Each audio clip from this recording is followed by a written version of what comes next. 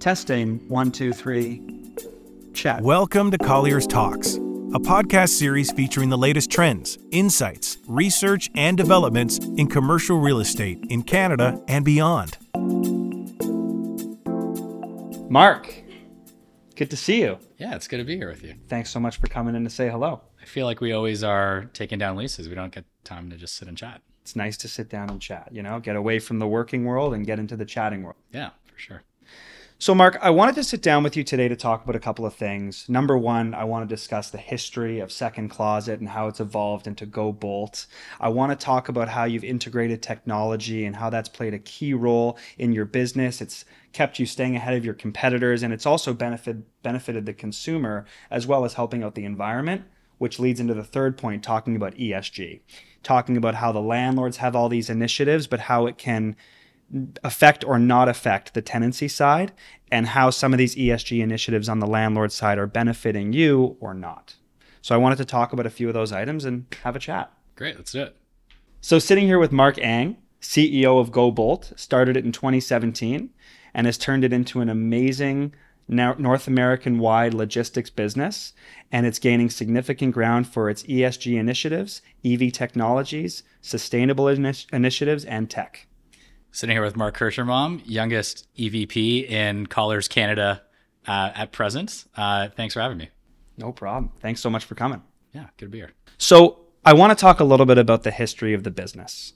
So Second Closet started off as a consumer storage company. You would go to people's houses, you would grab their skis, their bikes, their hockey bags, and you would store it for them as a valet model. That business ended up growing significantly in the first 2 weeks since inception. And then once orders started flowing in at such a rapid pace, you were very overwhelmed by the quantity of the orders that you had. So in expanding the business, you needed some investors alongside. One of those was Colliers alum Marc Cowie. And actually Cowie... And Mike Cowie. And Mike Cowie. And then the Cowies actually allowed you to use some of their self-storage facilities to store some of your clients' products. GoBolt then started to move away from a B2C model to a B2B model. And over the past 6 years, GoBolt's logistics business has expanded into 10 plus cities and into 15 plus sites. Some of your key clients include IKEA, Rove Concepts, Frank and Oak, Endy, Red Bull, and more.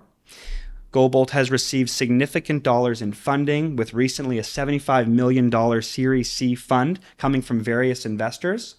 And just to put Marc on a bit of a pedestal, they've won some awards such as Deloitte's Technology Fast 50 Award, CIX Top 10 Growth Recipient, and Marc himself has won an award from Supply and Demand Chain Executive Magazine and website for being a pros to know for an outstanding leader who reinvents what it means to be a supply chain professional.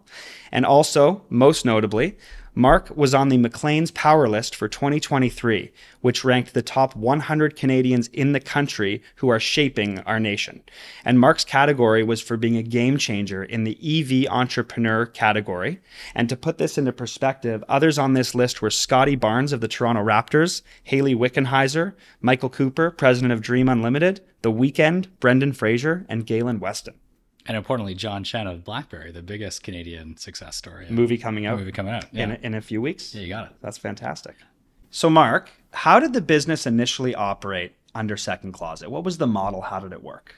So ironically, we actually started with a 3PL. So I thought Second Closet was just going to be a marketing business, a customer experience business. And we had a file storage company that did all of our pickups and drop-offs. What they loved about us was that we were using their underutilized trucks and their underutilized warehouse space at a premium to what they would obviously pay for it themselves. So they loved us. The problem was that we grew way too quickly. We went from 0 to 20K in recurring revenue in 2 weeks, and it was overwhelming their systems.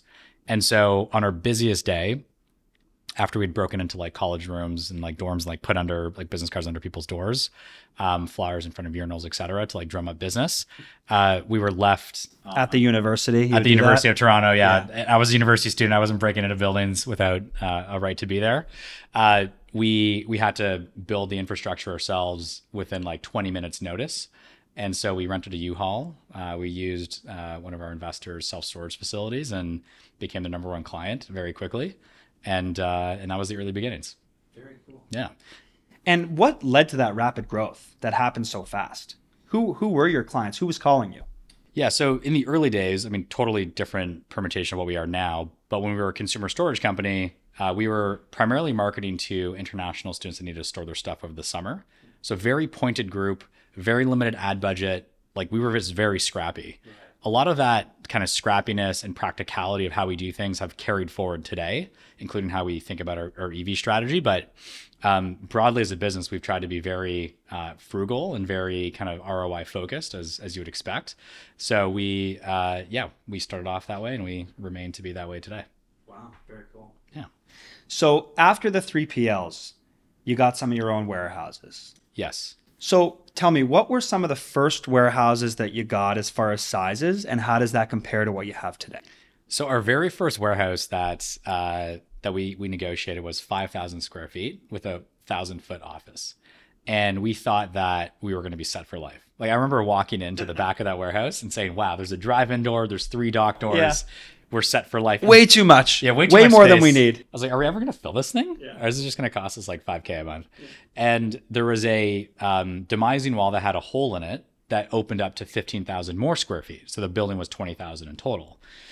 And the landlord, who's, they own the building, they also use the front office primarily for their operating business. They were a shoe company. They're like, hey, do you want to take this extra space? You guys are growing quickly. Are you sure you don't want it? I was like, no, there's no way we need it. So they patched up the wall. I think it cost them like $20,000, which, when you think about us paying $5,000 per month, 4-month payback just for the demising wall. Right. And then 6 weeks later, we asked them to demolish that same wall and give us the other side. Wow. So today we now have, our biggest site is just over 300,000 square feet.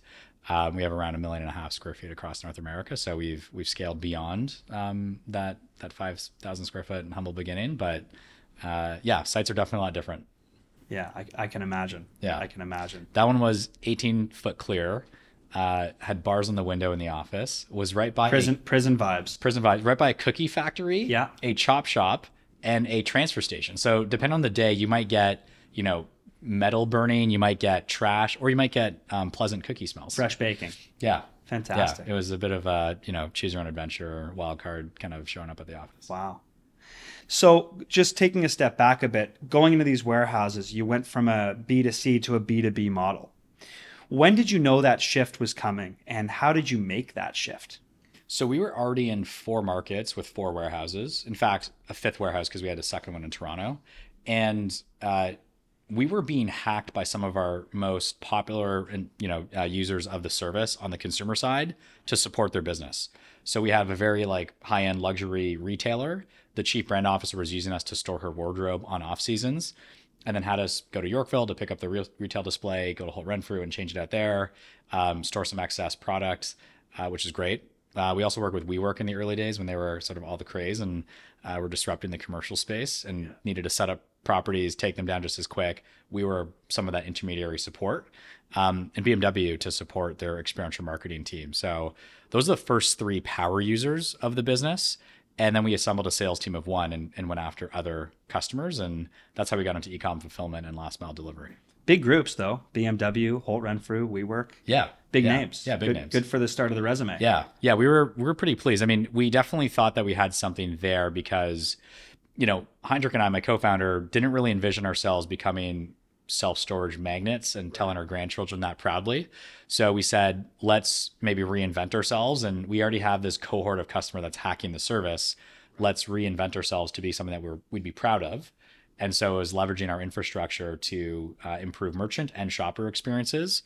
And then all that came to a head when COVID hit. And we had these 5 warehouses that were sitting on a ton of recurring storage and a ton of movers and drivers and trucks that couldn't be used. And so that's when we started working with IKEA for the first time and were able to help them with their last mile delivery.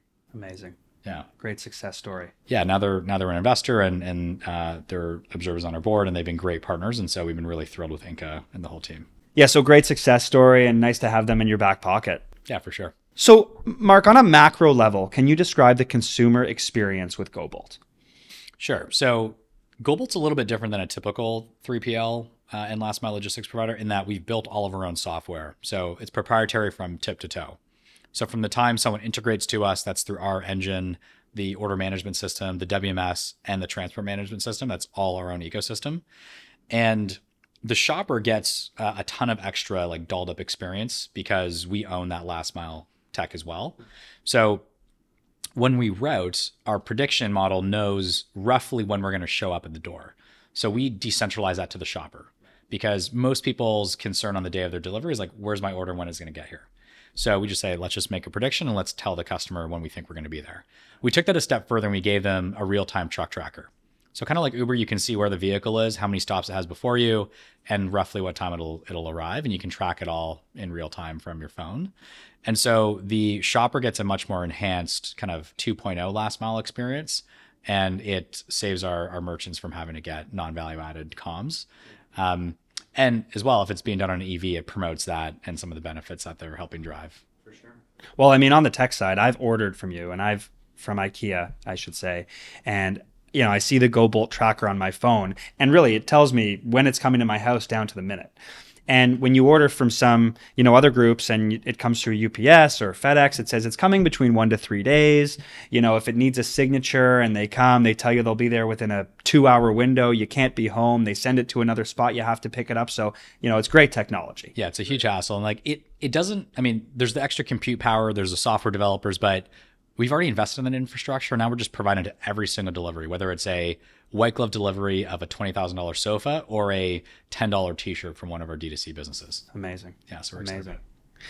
So going green, is one of your biggest initiatives. How did GoBolt start to explore green ventures? And was it a GoBolt endeavor? Was it a Marc and Heinrich endeavor? Or was it from your clients? Yeah. Well, I would say that Marc, Heinrich, and GoBolt are all melded together as one, but assuming that we break those apart, when Heinrich and I were running our 5-year model as we were raising money, we had a line item that said number of trucks. And this was as we started to pivot into last mile delivery. We're like, holy, like we're going to have like 5,000 plus trucks in no time. And then we looked at our fuel line and then we thought, holy cow, that's a lot of fuel that we're spending on 8 figures of fuel. Then we went like steps further and said, what's the impact of that? And our curious minds sort of got away from us. And we started to think about what are optimal ways for us to show up in the market today. We try to challenge the status quo and how we think. And we figured that having diesel gasoline vehicles on the road wasn't really productive. And I think being born and raised in Canada, there's a lot more appreciation for the environment than in other countries. And so we just, again, on the rocking chair grandchildren sort of analogy, we just didn't feel like that would be another proud moment for us. So we started to think about ways to do it. And probably 3 years ago, we started to work with some OEMs to see what was out there. Very nascent. Most of the things were just ideas on a page. And we volunteered ourselves to be a industry input and share what we would need if we wanted to electrify our fleet. And now today, we count a lot of those as like actual vendors that we work with, that we bought vehicles from, and that we have a really productive relationship with. So I would say it was a Marc, Heinrich, GoBolt thing all at once. And what's awesome is that a lot of people that join us today join us because of that mission. It's very mission driven from an employee perspective. And a lot of merchants are making decisions to join us because we have that same sort of ethos around our brands. No, that's great to see. Fuel costs alone, just talking about that in January 2020, they were about $1.19 at a high, and just recently, a few months ago, it ended up hitting $1.56. So, it's a major cost difference, better for the environment, and it's great to have those ventures in place. And we like to think that everyone cares deeply about their impact. At the end of the day, there are some folks that are just purely financially driven, and it's good to understand that. And the reality is that if you had to never pay a fuel surcharge again in your life, you'd probably be pretty happy. And so that 30% fuel surcharge that most folks pay, that can be a non-issue if you transition to a brand that is trying to also move the needle on environmental initiatives like EVs. So how many trucks do you currently have? And what are the variations of trucks that you have? Yeah, we have a few hundred on the road on the parcel side and another 100 or so on the 5-ton side. So, but we have onboarders that are adding hundreds by themselves. So we have this one opportunity in Canada that will literally add upwards of 200 parcel vans by itself. Wow. Yeah. So all for last mile? All for last mile. Yeah. So our business is changing and transforming every single day. Our opportunities are one of fulfillment, last mile truck, which is done on a 5-ton with 2 people, a tailgate type of delivery, or parcel vans where it's a typical kind of 1-person small package delivery. And customers can buy one or all of those services from us. So our business grows in different ways across different verticals, but those are the broad strokes. So you can do everything from soup to nuts. Pretty much. Yeah. Nice. That's the idea. That's great. And obviously with EV, everybody wants to get into it. Electric vehicles are becoming prominent. More companies want them. But what are some of the challenges with having such a large EV fleet? I think the challenge is that logistics is all about managing edge cases. And when you introduce EVs, I have a ton of edge cases themselves, you really amplify the things that can go wrong. And so unless you have a really good technology stack, you're not going to be able to manage EVs the same way you manage ICE vehicles. And I think a misunderstanding that people have when they try to invest in EVs is that it will be the same. But the practicality of it is that EVs are not as simple as driving them off the lot and plugging them in the wall. There's a lot more in terms of routing, load management, driver training, and systems that go into making them work. And so we've invested in a lot of that tech ourselves. And so we have this, what we're calling like an EV operating system, an EVOS, that lets us manage which drivers go on which routes, which trucks get assigned to which routes, so that, it can finish the range. We understand how the load is degrading over that time. If it's a heavier truck, how much regenerative braking will be generated on that drive path. Are we mostly on highways or city streets? What's the traffic going to be like? Because that impacts stop and go, which impacts regenerative braking. Does the driver behave well? Do they use the brakes or regenerative brakes? There's a ton of different inputs that go into it that when you have thousands and thousands of trucks, it's impossible to keep up with all that. Yeah, it's a lot of stats and metrics. Yeah. So data teams love that because they can make quick work of it and draw patterns. And so we're leveraging that for good and helping us make this transition. That's great. Yeah. So talking about ESG, it's a hot topic on the landlord side right now. Just some examples. Prologis has a goal for going carbon neutral on their construction in 2025.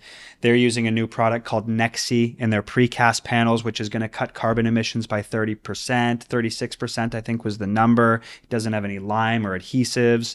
Carterra, along with other numerous developers, are building net zero ready buildings, meaning there's more energy efficient components like electric heat, renewable and recyclable materials, and other low carbon emitting materials.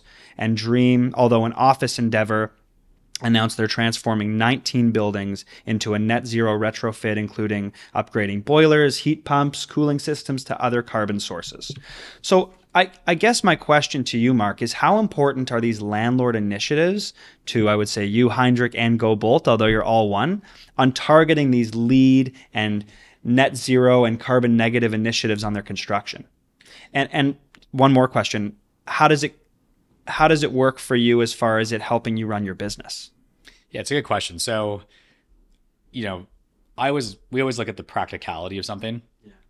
And I think that when you build a building with fewer emissions, once the building's built, that benefit is already sort of fully captured and fully stocked. There's no annuity benefit per se, unless there's an energy efficiency to the site, the solar panels, et cetera.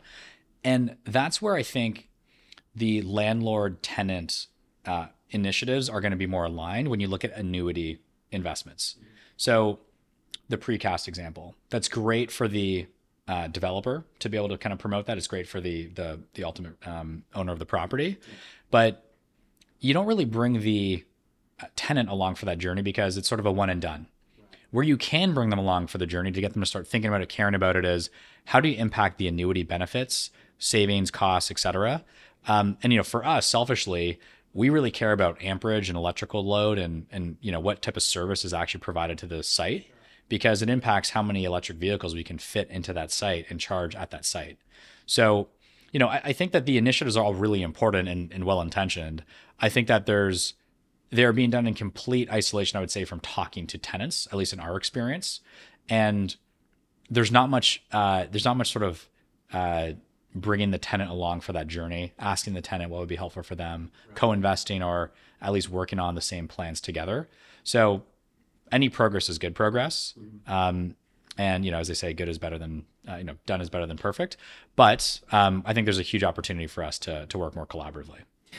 No, I think it's a good point. I mean, Coca-Cola, they've got a full sustainability program. Lululemon says by 2025, they want to use 75% more sustainable materials, recycled fibers, reasonably sourced product. And it's a great way for corporate tenants to align, with the movement towards sustainability. But the interesting thing on our end is we're not actually seeing that in tenants' mandates or RFPs, that a certain building has to be ESG.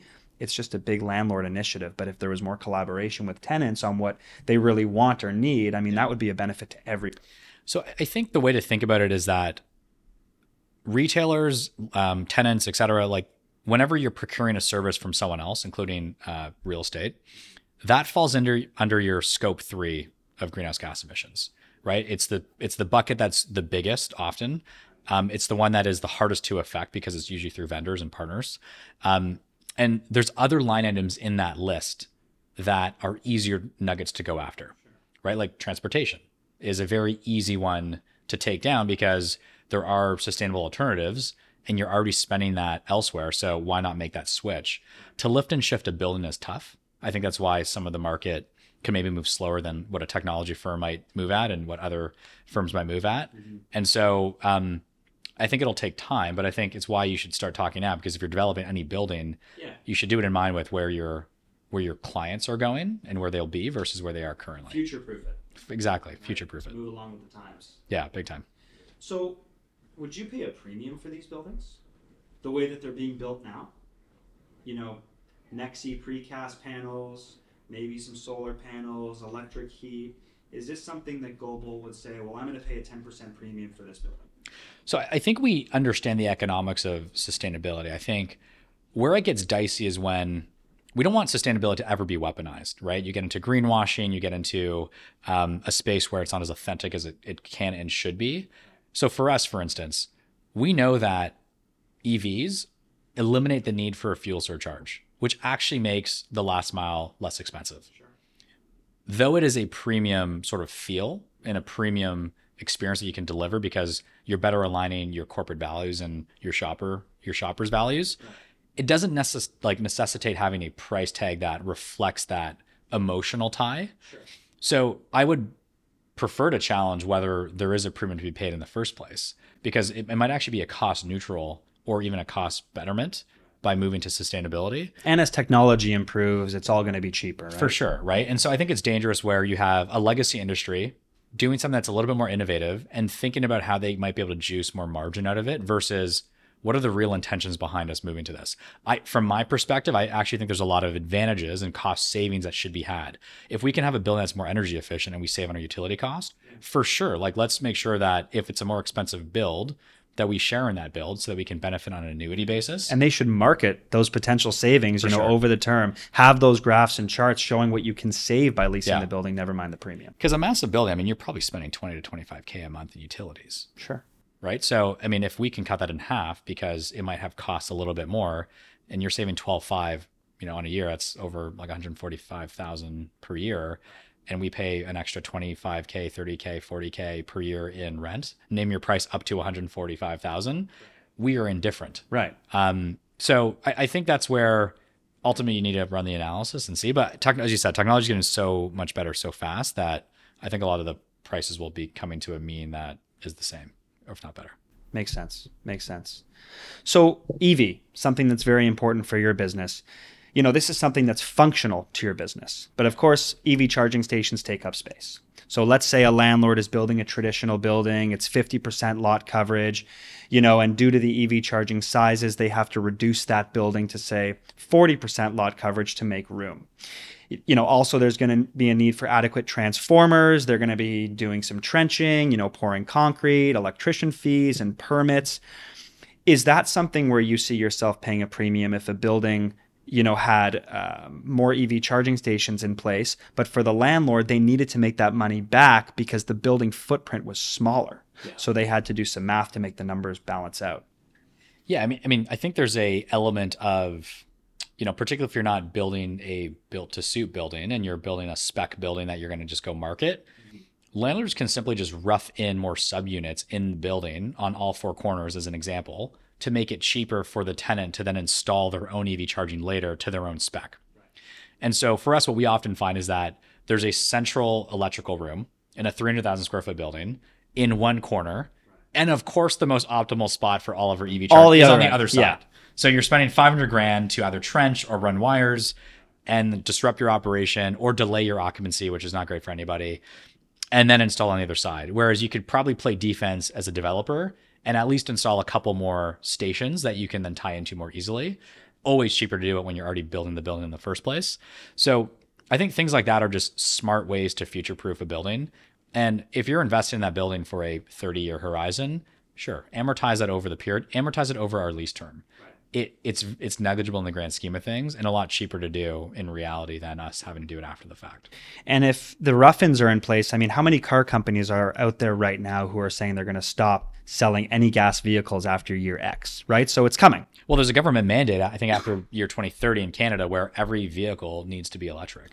That's sold brand new. So that's around the corner. It's going to creep up on us, and so I think there's a lot of trepidation around, how do we actually like build the grid and build the systems for it, and so for us, we want to try and find properties that, and one of our things, as you know, when we go to market is what's the amperage of the building? Sure. Can it actually support X amount of vehicles? And it doesn't also need to come off the building. You can have extra supply brought in to a containerized charging unit, as an example. You just need the space for it. I mean, places like New York, you pay per square foot of yard space as well. Sure. So ultimately, I think buildings will need to be designed to accommodate it. What we've seen is like most parking lots are like very narrow, very long rectangles. If it was more squared off, gives us even more optionality to manage our truck fleet. Sure. Right? So our site in Markham, that's 300,000 square feet, it's actually really hard to fit charging stations there because there's such a thin drive path around the whole building. Right. Well, they've got to maximize their lot coverage, right? Right.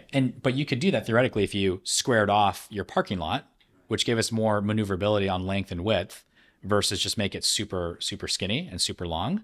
So, I think there's other practical ways to make it flexible within the same lot coverage that you could think about. So, that's where we would be big proponents of. And I think there's probably opportunities to rethink how building design and construction happens. Maybe more design builds to come than spec, right? Hopefully, yeah. Help design the actual building and lay out, your... And look, it's a very quick conversation for any landlord to speak to any business that operates a fleet, is going electric, has a thought on this, collect it, talk to your architects. You're already Start some focus groups. Start some focus groups. Like if you're actually thinking about these investments being, when's the last time you saw a brand new build or a 30-foot clear warehouse get torn down and rebuilt? Never, right? They're built and they just stay there. Yeah. So unless you're going to develop a condo on top of it. So you might as well spend that extra 2 hours to talk to the market and your future potential customers. And I think generally this is where treating tenants as customers that you have to serve versus have an entitlement to collect rent off of is a difference of thinking, where I think some landlords do really, really well at and an exceptional job resourcing that, and others have a ways to go. Right. More collaboration is key. All day. So I got to ask, an article came out last year in Time magazine stating that a large online retailer in 2021 emitted 71.54 million metric tons of carbon dioxide into the environment. And this was 40% more than the company first disclosed their first emissions in 2019. Do your clients assess the impacts of a storage and logistics company like you from an environmental standpoint? For sure. We do, I think, a pretty good job at bringing that forward to the customer and the merchant as well. And what I'll just say on that first stat is I would actually think about it more as a emissions per unit fulfilled. Okay. Because what if that business grew at 80% in that same time period and their emissions only grew by 40? They're actually better, right? So sometimes headline metrics are misleading.